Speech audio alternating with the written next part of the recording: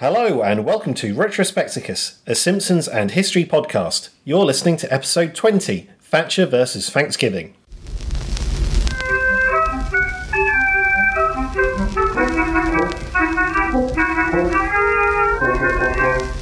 Hey, listeners!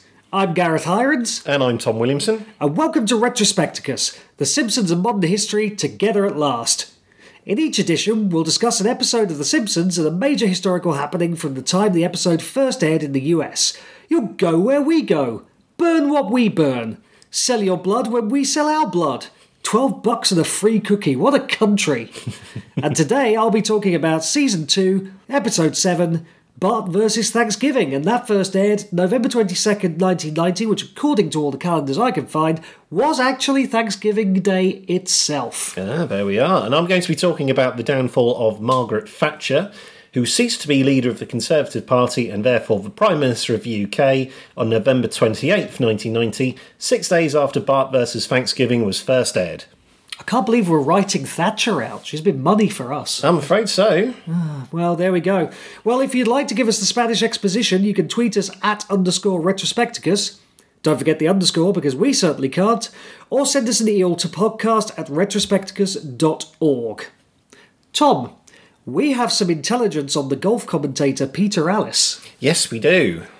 So, Tim Worthington emailed us to say that Peter Alliss had his own BBC Two series in the late 70s and early 80s called Around with Alliss, a sort of very slow talk show in which he played around with a golf-loving celebrity, e.g. Brucey, Tarby, Lynchy, Echt.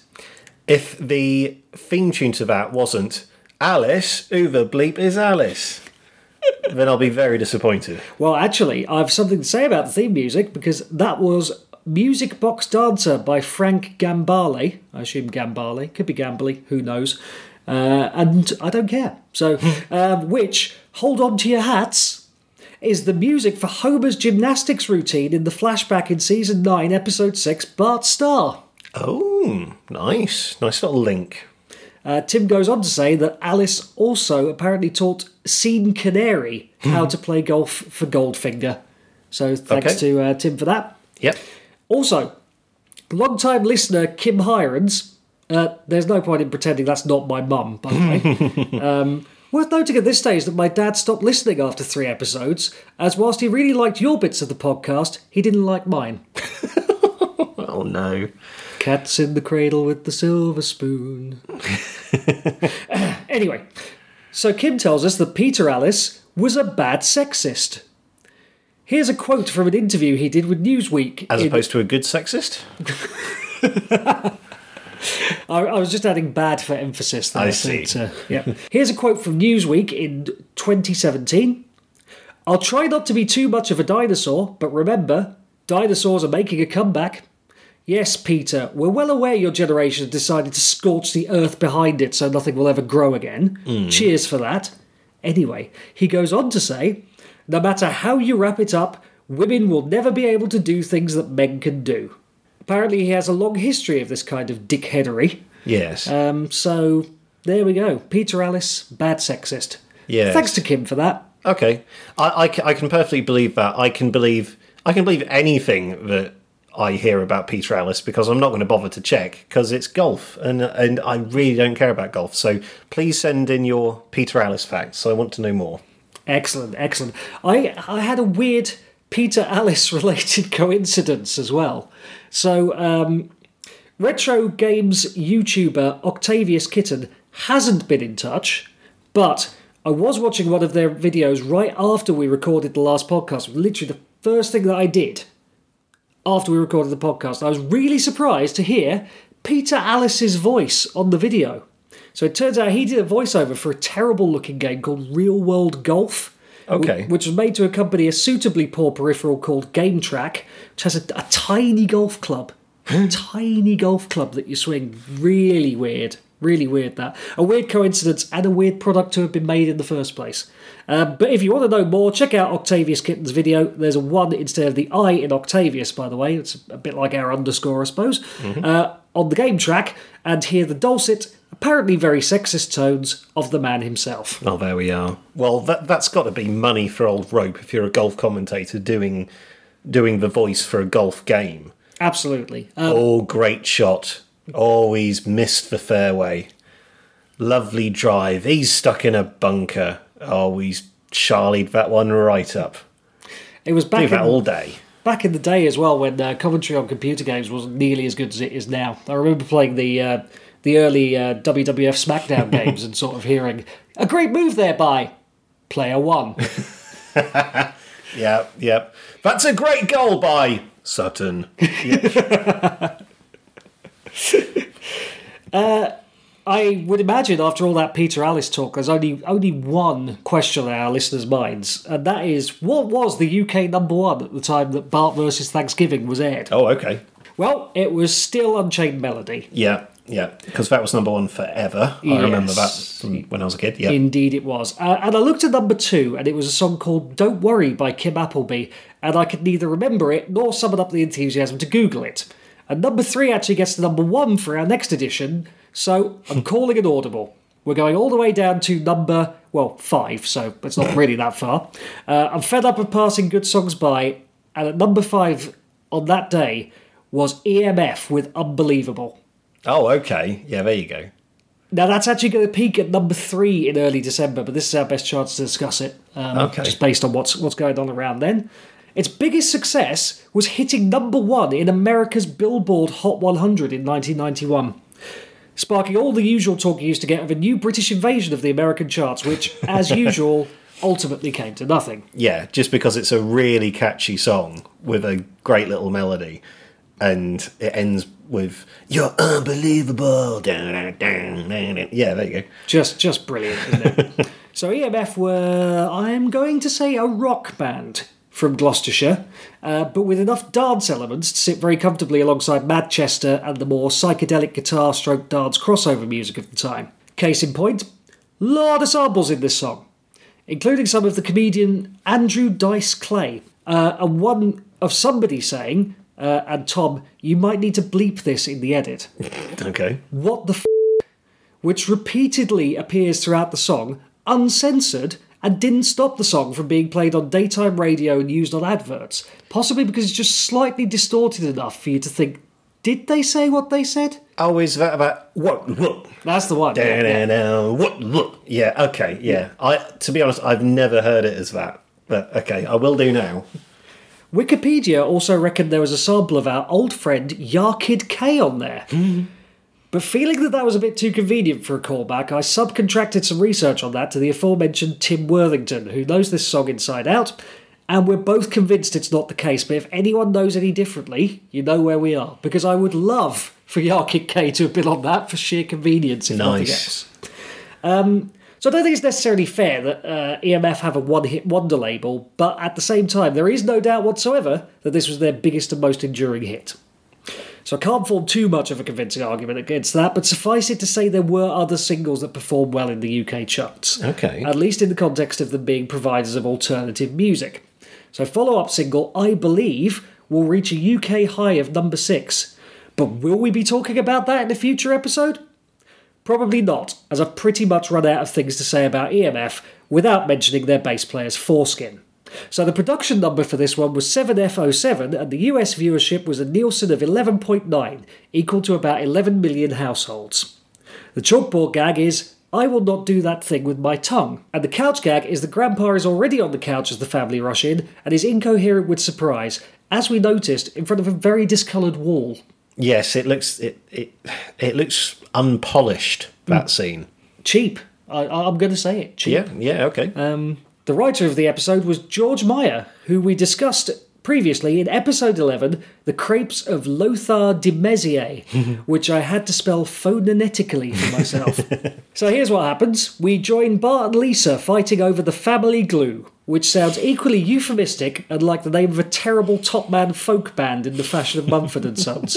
And if you want to Photoshop us an album cover for the family glue, think period costumes, sawdust, rustic instrumentation, inadvisable man buns, and terrible, terrible cliched songs, well, you know where to send them via eel. That's got me going, Matt, the family glue. Anyway, then we have a very self-referential joke about the balloons in the Thanksgiving parade, before Maggie somehow survives a trip up an obstacle-filled staircase to see Lisa's centerpiece for the upcoming Thanksgiving dinner, which is a painstakingly constructed tribute to the trailblazing women who made America great, including Georgia O'Keeffe, a painter. I don't know much about art, so I can't really comment, except to parrot off this one fact that I got from that Wikipedia. In 2014, O'Keeffe's 1932 painting Jimson Weed sold for $44,405,000. Wow. That's more than 3 times the previous world auction record for any female artist. Susan B. Anthony, a social reformer and women's rights activist who was also involved in the campaign to end slavery and was the first actual woman to be featured on US coinage in 1979. She was referenced again in Season 11, Episode 22, Behind the Laughter, where Comic Book Guy mentions that Lisa tried to buy the first edition of a comic called Susan B. Anthony Man. And Marjorie Stoneman Douglas, again, this is from Wikipedia, she was an American journalist, author, women's suffrage advocate, and conservationist known, as quite rightly stated by Lisa, for her staunch defence of the Everglades against efforts to drain it and reclaim land for development. She was born in 1890 and lived to the age of 108. Wow. Very good innings for that time. Anyway, we should probably get back to the episode. Maggie contributes to the centrepiece with a magic marker, whilst Bart shows yet more signs of his undiagnosed ADD in trying to help Marge prepare Thanksgiving dinner. Homer shows no such industry as he watches the big game on the TV before Patty and Selma arrive, smugly bearing alternative dishes in case anyone finds Marge's turkey too dry, which frankly makes me want to punch them. Homer misses the half-time show featuring the well-groomed young go-getters of Hooray for Everything, saluting the greatest hemisphere on Earth, the dancingest hemisphere of them all, the Western Hemisphere, to pick Grandpa up from the retirement castle. And Jacqueline Bouvier arrives at the Simpson house, completing the full family lineup. She has laryngitis, so only has enough strength to say one thing to Marge: "You never do anything right." Everyone admires Lisa's centrepiece until Bart brings in the turkey and wants Lisa to move the decoration to free up some space. In the ensuing struggle, the centrepiece is thrown into the fire that Homer had been failing to get going just before. A nice little bit of setup there. And it burns. Bart is sent to his room, having ruined Thanksgiving, and Lisa goes to hers to mournfully play her sax and write poetry, whilst Homer presses on with the worst prayer ever. Bart doubles down on his bad behaviour by fleeing the house with Santa's little helper rather than apologising to Lisa. He tries to steal a pumpkin pie from Mr. Burns' windowsill, but the hounds put a stop to that, leading Bart to the literal wrong side of the tracks, where he sells blood to fund a dinner at a clinic near a massage parlour, and an offie that is proudly proclaiming, "Yes, we have rock gut." He winds up collapsing in the gutter in a pretty dark moment. He is revived by some local gentlemen of the road, who steer him to a soup kitchen, where he is filmed by the Channel 6 News and subsequently seen by the family. Homer rushes to find him, as Bart has a rare flash of conscience, and gives his blood money to his rescuers. He returns home but imagines himself being blamed for all of the family, and indeed the country's, problems, and decides to brood on the roof. But hearing Lisa's distress, he invites her to join him. Bart is unable to explain why he burned her centrepiece, but looks deep down inside himself and finds a spot. Something he wishes wasn't there, because he feels bad he hurt his sister's feelings. And he apologises.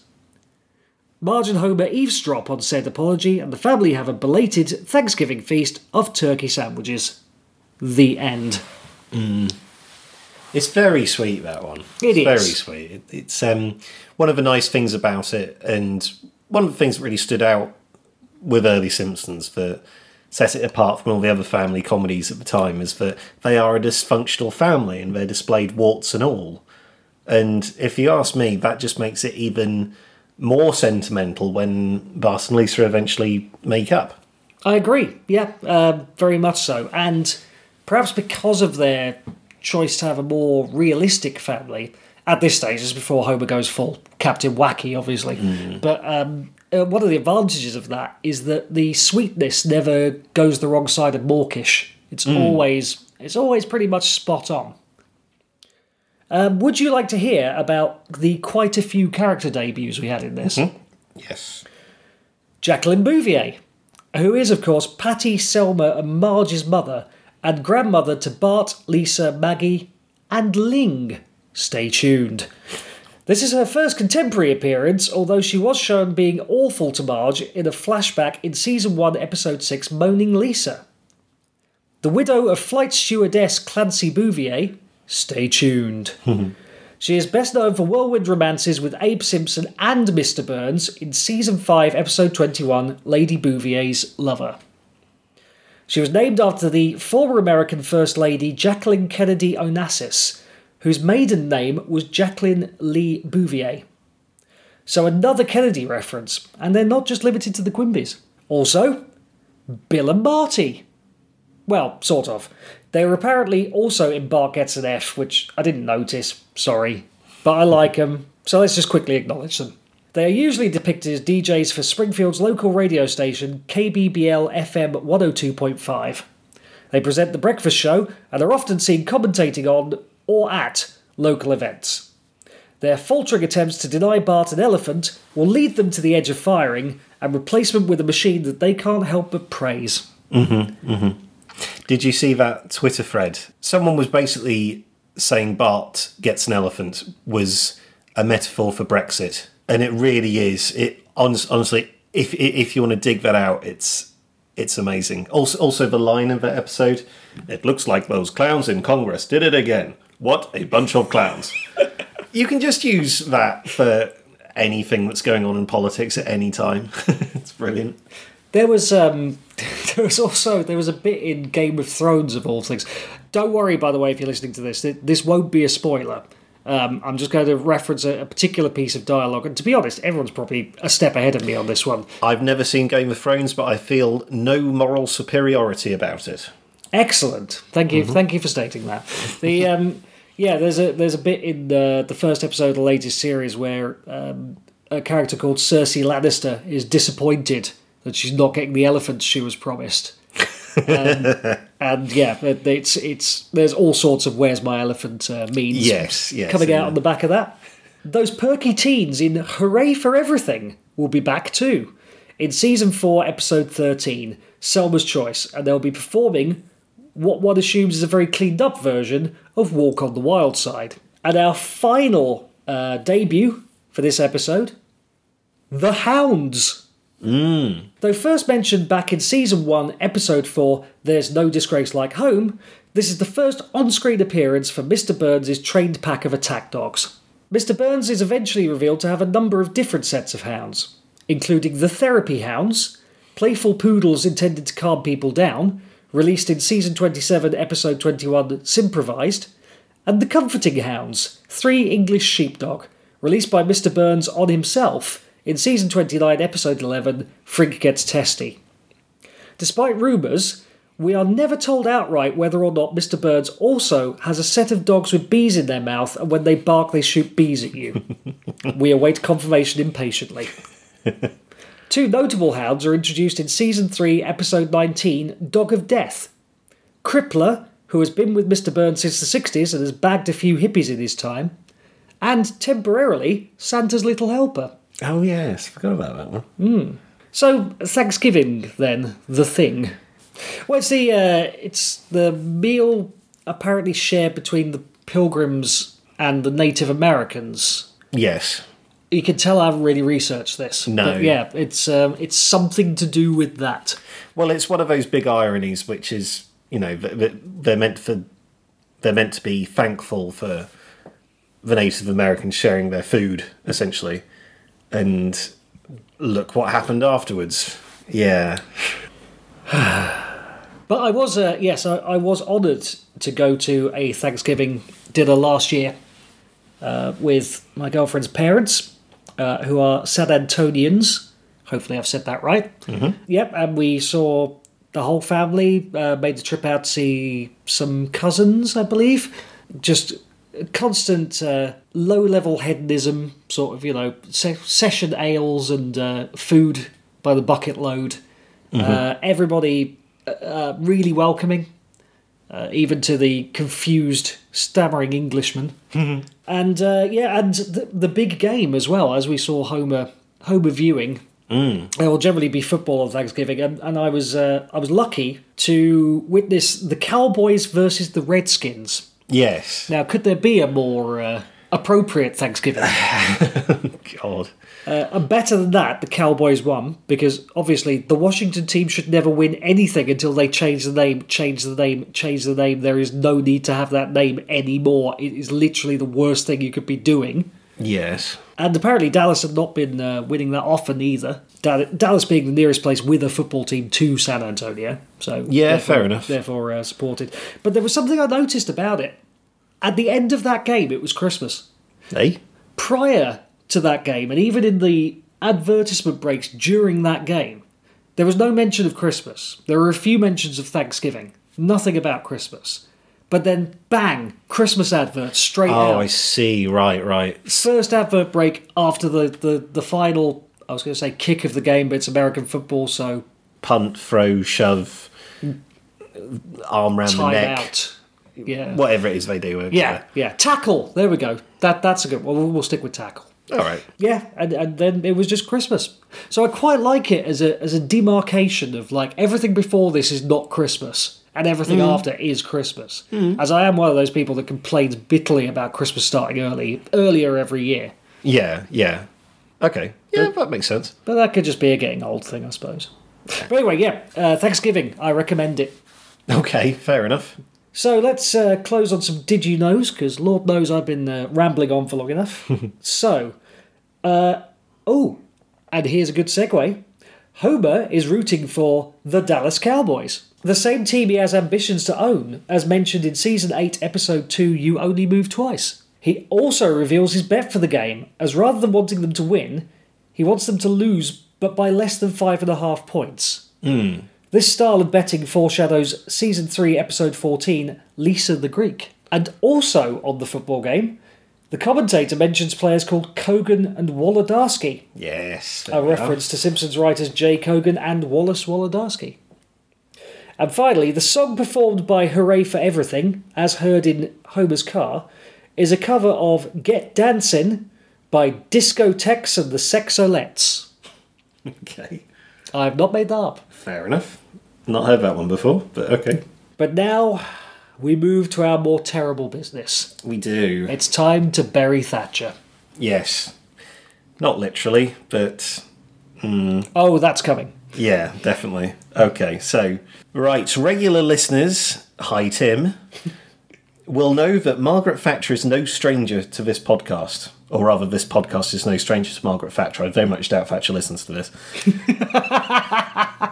So we've discussed her role in the 1982 Falklands War in Episode 7, and the poll tax riots in Episode 10, the events of which played a big part in her downfall. But who was Margaret Thatcher, and most importantly, why do I hate her so much? So she was born Margaret Hilda Roberts in Grantham, which is a fairly nondescript town in Lincolnshire. I think that's fair to say, if anyone's ever been to Grantham.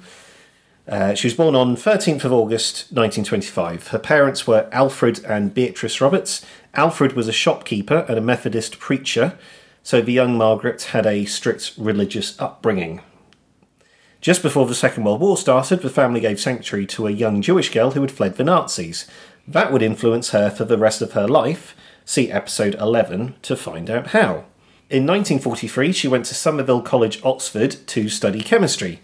She specialised in X-ray crystallography and was taught by Dorothy Hodgkin, no less, a legendary Nobel Prize-winning biochemist who determined the structures of insulin, penicillin and vitamin B12. And that's one of the things that annoys me about Thatcher. She was a scientist. Because I'm from a science background myself, and I'm trying to say, no, we're not all cold-hearted and calculated. Some of us actually have real feelings for things.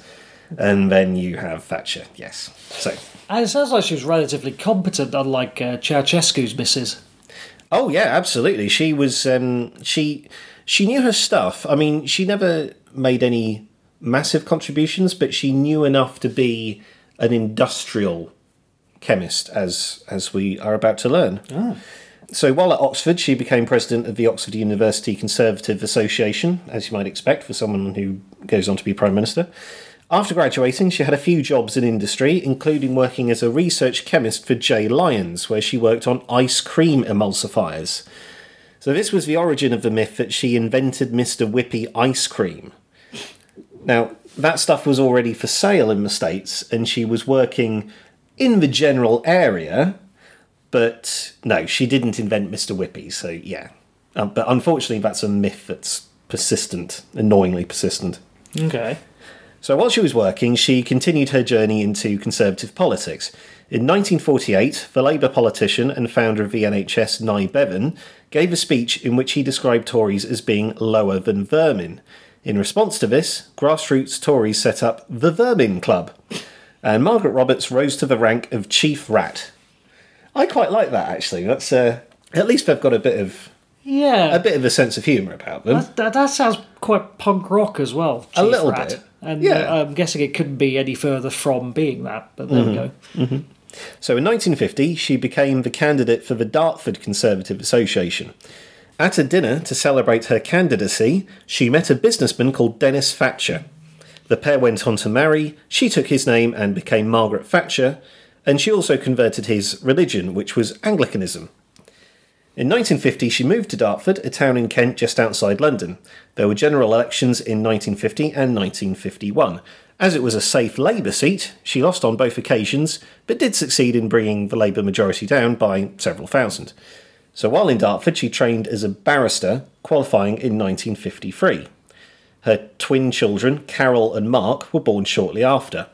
Mark would go on to try and overthrow the government of Equatorial Guinea, while Carol would end up eating kangaroo testicles on live TV. Please don't give me any more context on either of those things. Okay, fair enough. But now this is a bit of an aside, but I've always thought their names were a bit strange. So Carol and Mark. Carol Mark. Say it fast. Carol Mark. Oh, like... It sounds rather a lot like Karl Marx. Yeah. Carol Mark. Yeah, which is an odd choice for a staunch capitalist. I was hungry, so I was thinking Karamak. Thatcher's quest for Parliament would not be achieved until the end of the decade. The previous year, she was selected to contest the safe Tory seat of Finchley in north-west London. So it's a little bit like... She'd done her time in a safe Labour seat, so now she's in a safe Tory seat. She won it in the 1959 election, becoming an MP at the age of 34.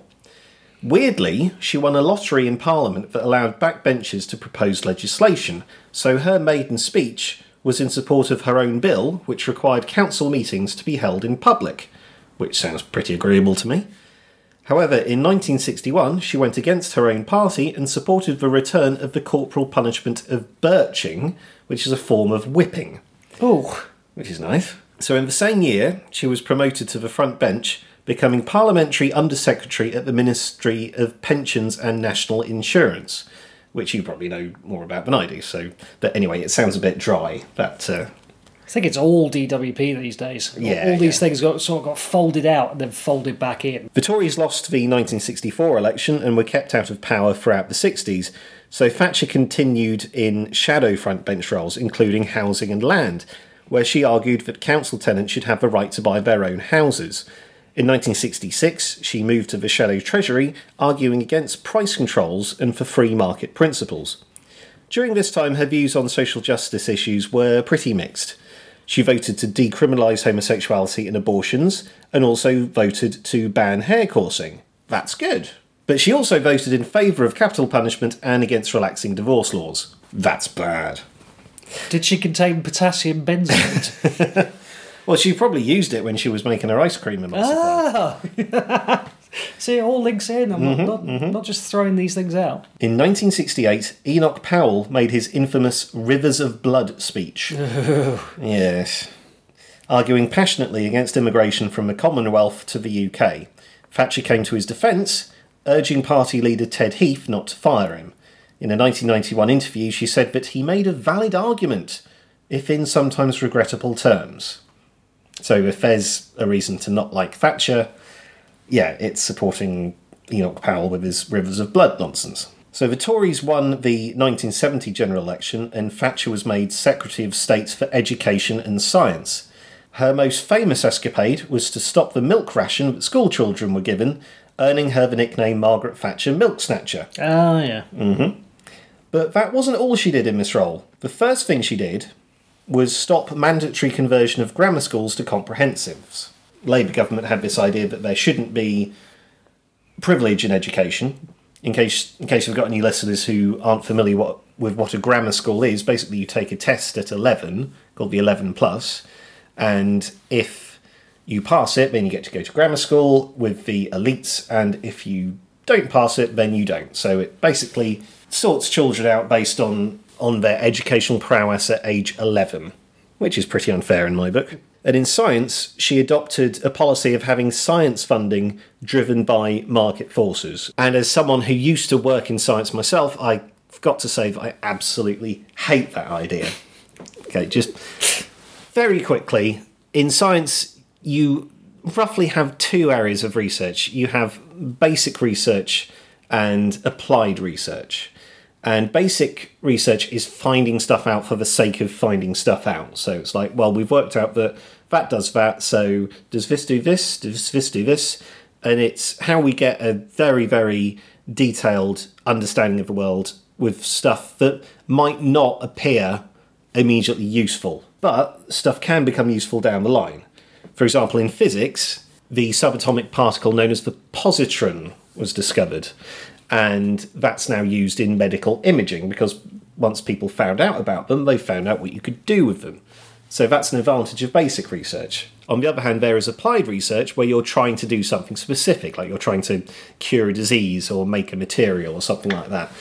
And that's great, but putting it over basic research because it makes money, if you ask me, is a total folly. And Thatcher was very much in favour of having science driven by market forces.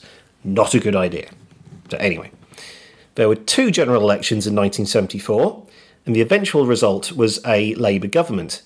Thatcher challenged Ted Heath for the leadership of the Conservative Party. Heath lost the first ballot and subsequently resigned. On the second ballot, Thatcher defeated Heath's preferred successor, William Whitelaw, becoming leader in 1975, with Whitelaw becoming her deputy. During her time in opposition, she acquired her more famous nickname. She gave a speech in Kensington Town Hall where she warned against Soviet aggression and the need for Britain to strengthen its military. Captain Yuri Gavrilov wrote a response in the Soviet journal Red Star, where he dubbed her the Iron Lady, alluding to the epithet of Imperial Germany's Otto von Bismarck, who was known as the Iron Chancellor. And it's really weird how iron has been used throughout history. So Wellington was the Iron Duke, Bismarck the Iron Chancellor, and then Churchill described the Soviet takeover of Eastern Europe as the Iron Curtain, and then you got Thatcher being known as the Iron Lady. Wouldn't you just love to be the Iron Duke, though? Yeah. Imagine if you walked into a pub and people went, "Look, it's the Iron Duke." Under the Labour government of James Callaghan, the UK struggled economically, culminating with the Winter of Discontent. So in an attempt to curb inflation, the government capped public sector pay rises at 5%, hoping that the private sector would follow suit. In response, unions organised strikes that paralysed the country. The strikers included refuse collectors and grave diggers, meaning that rubbish piled up and the dead went unburied. It was also an incredibly cold winter as well, so, that must have been horrible to live through. So the Callaghan government lost a vote of no confidence and a general election was called in early 1979. Thatcher's Tories would win it with a majority of 44 MPs, and she became Prime Minister on the 4th of May 1979. As she arrived at Downing Street, she attempted to say that she was going to heal rifts by paraphrasing the prayer of St. Francis. Where there is discord, may we bring harmony. Where there is error, may we bring truth. Where there is doubt, may we bring faith. And when there is despair, may we bring hope. Ugh. It's horrible even saying those words because they were just so insincere. Anyway, so once in power, Thatcher set about cutting direct taxation and public spending while increasing interest rates. As the recession continued, some prompted her to change course, resulting in her famous "The Ladies Not for Turning" speech. So early on, she started the Right to Buy scheme, which gave council tenants the right to buy the properties they were living in. So just a brief word about how council housing works. So the council, local authority, owns the property and lets it out to tenants at a subsidised rate. Right to buy allowed those tenants to take ownership of the property. Now, I have mixed feelings about this. On one hand, I believe that everyone should have a roof over their head, and the state should facilitate that where possible. On the other hand, it's hard to deny that home ownership is good for individuals, and possibly the economy in general. If you own your own house and want to get a business off the ground, you can use your house as collateral for a business loan. If that business works out, you can then get to employ people, which creates jobs. The problem was the houses were sold too cheaply and councils didn't have the money to build new houses. This has contributed to the housing shortage we have in this country today. In the early 80s, the average house price was around 3.5 times the average salary. Today, in 2019, it's almost 8 times.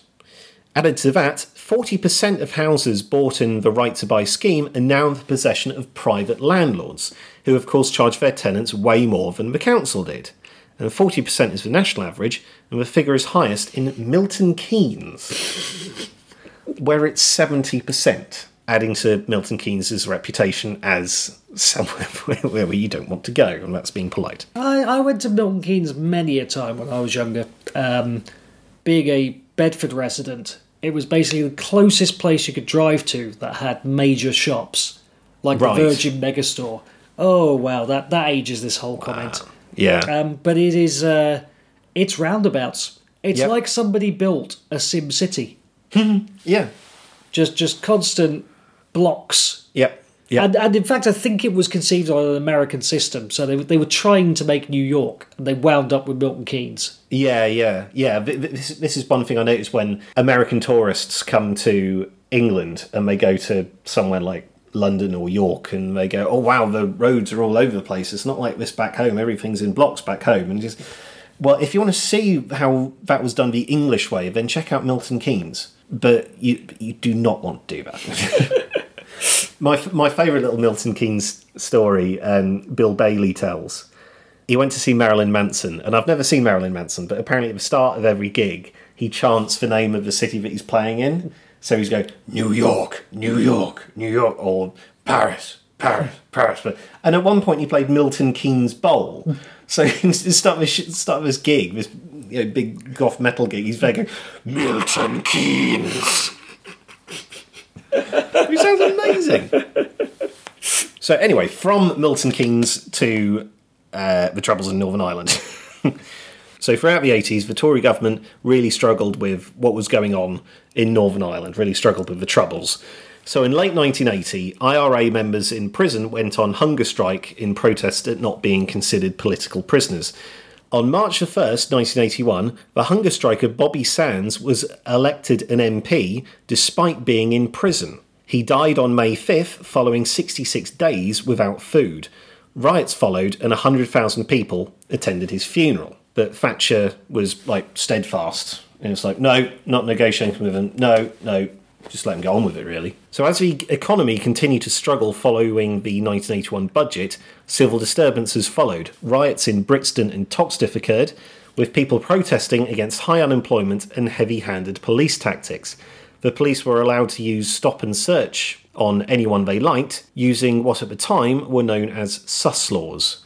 As a little side note, the Museum of Liverpool doesn't call them the Toxteth riots, but the L8 uprising, which is pretty generous. But there we are. So the national mood was briefly lifted by the wedding of Charles and Diana on July 29th, 1981. Oh, hooray. Yep, I own it, yep. But that was short-lived, as unemployment topped 3 million in January 1982. Then came the Falklands War. We've done a whole show on it, so I won't go over it again, but Britain's victory against the odds gave Thatcher a huge popularity boost, and the Tories won the 1983 election in a landslide. Shortly afterwards came a major battle with a powerful trade union. In 1984, the National Coal Board owned 174 mines, but planned to close 20 of them, with the loss of 20,000 jobs. In response, the National Union of Mine Workers, led by Arthur Scargill, called for a strike. However, Scargill refused to put industrial action on a ballot to the members, and the High Court therefore ruled the strike illegal. Nevertheless, the strike went ahead.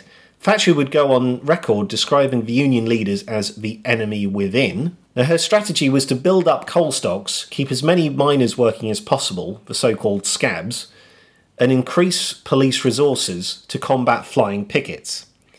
Clashes between picketers and the police were common. The largest has gone down in history as the Battle of Orgreave, which saw 5,000 picketers attempt to shut down a coking plant outside Rotherham.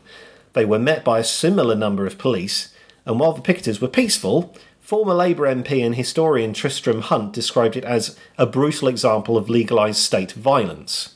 Ultimately, the unions did not succeed in their aims, and the pit closures went ahead. The job losses were devastating to the mining towns, and unemployment continues to be high in those regions to this day. On October 12, 1984, Thatcher had a brush with death when an IRA bomb went off in the Tory Party Conference Hotel in Brighton, killing 5 and injuring 30. Thatcher herself was unharmed. I read a comic once that posited the reason that Thatcher was unharmed was that she was wearing the Eye of Zoltek. Right. Which in the old 60s comic strip Kelly's Eye granted its wearer immunity from all damage. Right. Despite, as my dad, who isn't listening, pointed out many a time, hanging around his neck on a piece of rope.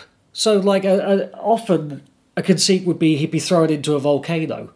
Well, the rope would burn off, and he'd lose the Eye of Zoltek. Sorry, this is all by the by. But yeah. If anybody wants a real kind of Thatcher conspiracy, then just take a look around her neck as she's coming out of that hotel. Okay, I assume it's just because she wasn't near the bomb. I mean, Norman Tebbit was injured, and Norman Tebbit's wife lost her legs. So you know, it was serious stuff. Oh yeah. I remember that happening. Actually, it's one of my earliest memories of news is watching the sort of rolling footage from that Brighton hotel. So, shortly afterwards, the national telecoms company BT was privatised. So 2 million people purchased shares in it, in the biggest privatisation so far. The next year saw clashes between the Thatcher government and Labour-run local councils, including here in Liverpool. She abolished the Greater London Council, led by Ken Livingstone, the world's foremost Hitler expert, but I've already talked a bit about that in episode 10. So, 1986 saw the Big Bang in the city. A raft of deregulation was introduced in the City of London, which included abolishing minimum fixed commission on trades, ending separation between those buying stocks and those advising investors, and allowing foreign firms to own UK stockbrokers. While these changes cut costs and allowed huge profits in the short term, they sowed the seeds of the 2008 credit crunch. Shortly afterwards, British Gas was privatised, generating over £5 billion. By 1987, the economy had stabilised and unemployment started to fall. A strong performance by the Tories in local elections prompted Thatcher to call for a general election in 1987, which she won comfortably. Not long after the election victory, events would come together that saw the downfall of Thatcher. We've already talked about the poll tax in episode 10, but what we haven't discussed is Europe. And, the Tories infighting over Europe is kind of a regular occurrence in the 21st century. So Thatcher's approach to Europe was complicated. She was very keen on Europe as a trading entity, speaking very enthusiastically about the single market. However, she was broadly against political union. This all came to a head in 1989. The Cabinet had forced her to accept a plan for the UK to join the exchange rate mechanism, a precursor to joining a European single currency. I'll have to do a later show to explain how that played out. In response, Thatcher removed her longtime ally, Geoffrey Howe, from his position as Foreign Secretary, and he became Deputy Prime Minister. On November 13th, Howe resigned from the government. He was the last of her original 1979 cabinet, and his resignation was a serious blow to her leadership. The next day, Michael Heseltine launched a leadership challenge. Although Thatcher got the most votes in the ballot, party rules said that she needed to be ahead of her nearest rival by 15% to avoid a second ballot. She was a mere 4 votes off this target. Ooh. Initially, she vowed to fight on, but after she met each of her cabinet individually, it became clear to her that they wanted her to go. She resigned on November 28th, just 6 days after Bart vs Thanksgiving was first aired.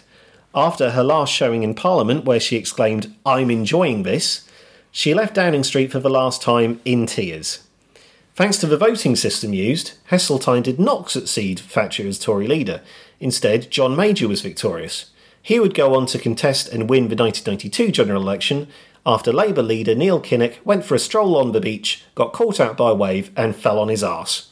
There's also a headline in a certain newspaper, but we won't go into that. Which you won't be buying, of course. No, definitely not.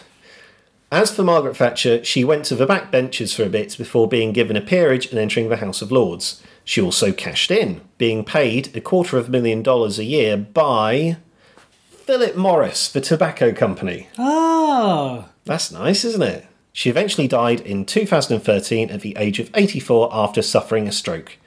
Okay, legacy. Why do I hate Thatcher so much? To me, she lacked a basic humanity. Her responses to the Bradford City fire and the Hillsborough disaster seemed cold and robotic. The closing of the pits devastated mining communities, and she didn't seem to care at all. It's as if profits and economic progress were more important than people. And in an interview with Woman's Own magazine in 1987, she stated that there is no such thing as society, and there are individual men and women, and there are families, and no government can do anything. It's our duty to look after ourselves. Nowadays, we'd call that libertarianism, and it's an ideology I despise. Because we can look after each other. We can ensure everyone has enough food, a roof over their head, medicine, dreams, aspirations, etc. We can do all that, and anyone who says we can't is not only wrong, but is wrong in a totally malevolent way. So there we are. That's my take on Thatcher. Because it was really taking the heart and soul out of the country with the privatisations, the selling off the family silver, the financial deregulation. So yeah, in a way, I'm a bit sad that we're not going to be talking about Thatcher in the future, because although she was, horrible, she pretty much was the 1980s. Yeah. She was in charge of the country for the whole of the 1980s, and she formed a strong alliance with Reagan in the States. She was very much involved in the world stage in the Cold War. So yeah, to not get to talk about that anymore is a little bit sad. Yeah. And to be honest, Thatcher is one of the few people who, when she died, this is going to sound horrible, but I didn't mind that people were celebrating the fact that she died. I was in Liverpool at the time, and we'd gone out for our usual pub quiz at an Irish pub. Got a bit of a double whammy there. So not only were we in Liverpool, we were also in an Irish pub, and obviously Thatcher's relationship with the Irish was not that great. And yeah, and the pub put on free jelly and ice cream, and you had people chanting, "Maggie, Maggie, Maggie, dead, dead, dead." Because obviously they used to chant, "Maggie, Maggie, Maggie, out, out, out." Well, she is very much out now. She is. Yeah, it'll be interesting to see as we carry on now Thatcherless, whether any British political stories are actually going to start creeping into Retrospecticus. Thus far, everything has necessarily been Thatcher-esque. And it'll be interesting to see if I remember anything that John Major actually did. Although, from all accounts, he seemed to be a much more beloved leader, albeit one that was suffering from the Tory party's lack of credibility following Thatcher. Which is probably for the best. But then you get Tony Blair. Thatcher had some, I wouldn't say they were necessarily good things to say about Tony Blair, because the competing ideologies in the 80s were, broadly speaking, neoliberalism and socialism. And also you've got to remember that this was a time when we think of socialism now, and we maybe think about it in sort of fluffy terms. So socialism means NHS and not having to pay to go to university and welfare state and all that sort of thing. But socialism in the 80s and 70s, the Soviet Union was socialist. East Germany was socialist. Socialism at the time meant poverty and authoritarianism and oppression. So, it's a bit weird if you study modern history to see people going, "Yay, socialism, socialism, socialism," and it's like, you keep saying that word. I'm not sure it means what you think it means. or you've got an idealised version of what you think it means, and how you mean it is very, very good. But that's not what it meant in Thatcher's day. So you have to bear that in mind when you're talking about socialism. Absolutely, yeah. It's, no one system is flawless, but the sort of romanticisation of it is getting a bit worrying. Yeah. Well, also Tories still have a huge romanticisation, if that's a word, about Thatcher. It's a word because we've used it twice. Yeah. I remember at Thatcher's funeral you had George Osborne, who I think was Chancellor of the Exchequer at the time. He was in floods of tears over it because Thatcher bore out modern Tory ideology. Certainly the austerity that we're still in now, but the Tories introduced in 2010, Thatcher would have been very proud of. It's cutting public spending didn't work because the national debt's higher than ever. Thatcher was sort of the birth of the modern Tory party, essentially.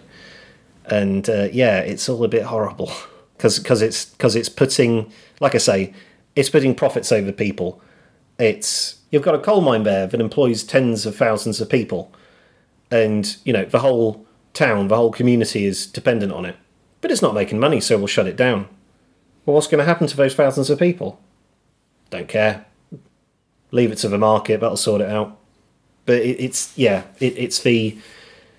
coldness and the callousness and the uncaring. It's inhuman. That's my main beef with Thatcher. She was largely inhuman. And those are the overriding public qualities of our current government as well. Mm-hmm, It would have been interesting to see the Tories before Thatcherism, which is obviously not something I got to enjoy by dint of when I was born. No. You can read about it, but you'll never experience it. No, exactly. And if you disagree with what I think about Margaret Thatcher, maybe you love Margaret Thatcher. Maybe you think she's great. And if you do, then you can get in touch with us on Twitter. We are _Retrospecticus. Or you can email podcast@retrospecticus.org. Perhaps you have an anecdote that somehow weaves in Margaret Thatcher and Peter Alliss.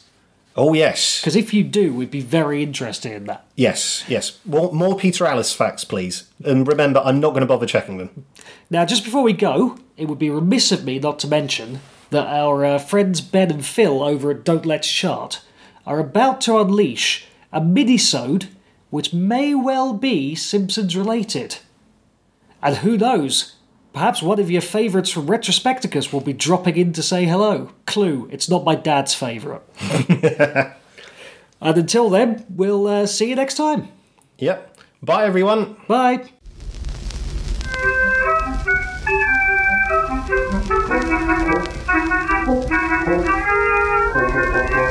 Yes, it's well, obviously we don't have Thanksgiving in UK, and you know more about it than I do because you've experienced Thanksgiving firsthand. I mean, it just seems like a lot of excess to me. So you have your big turkey dinner at the end of November for Thanksgiving, and then you have another one at the end of December for Christmas. And I don't like the idea of having two turkey dinners. I was trying to tell a joke and I tripped up on it. Bollocks. Okay. Pretend you've never heard it before. Okay. Right.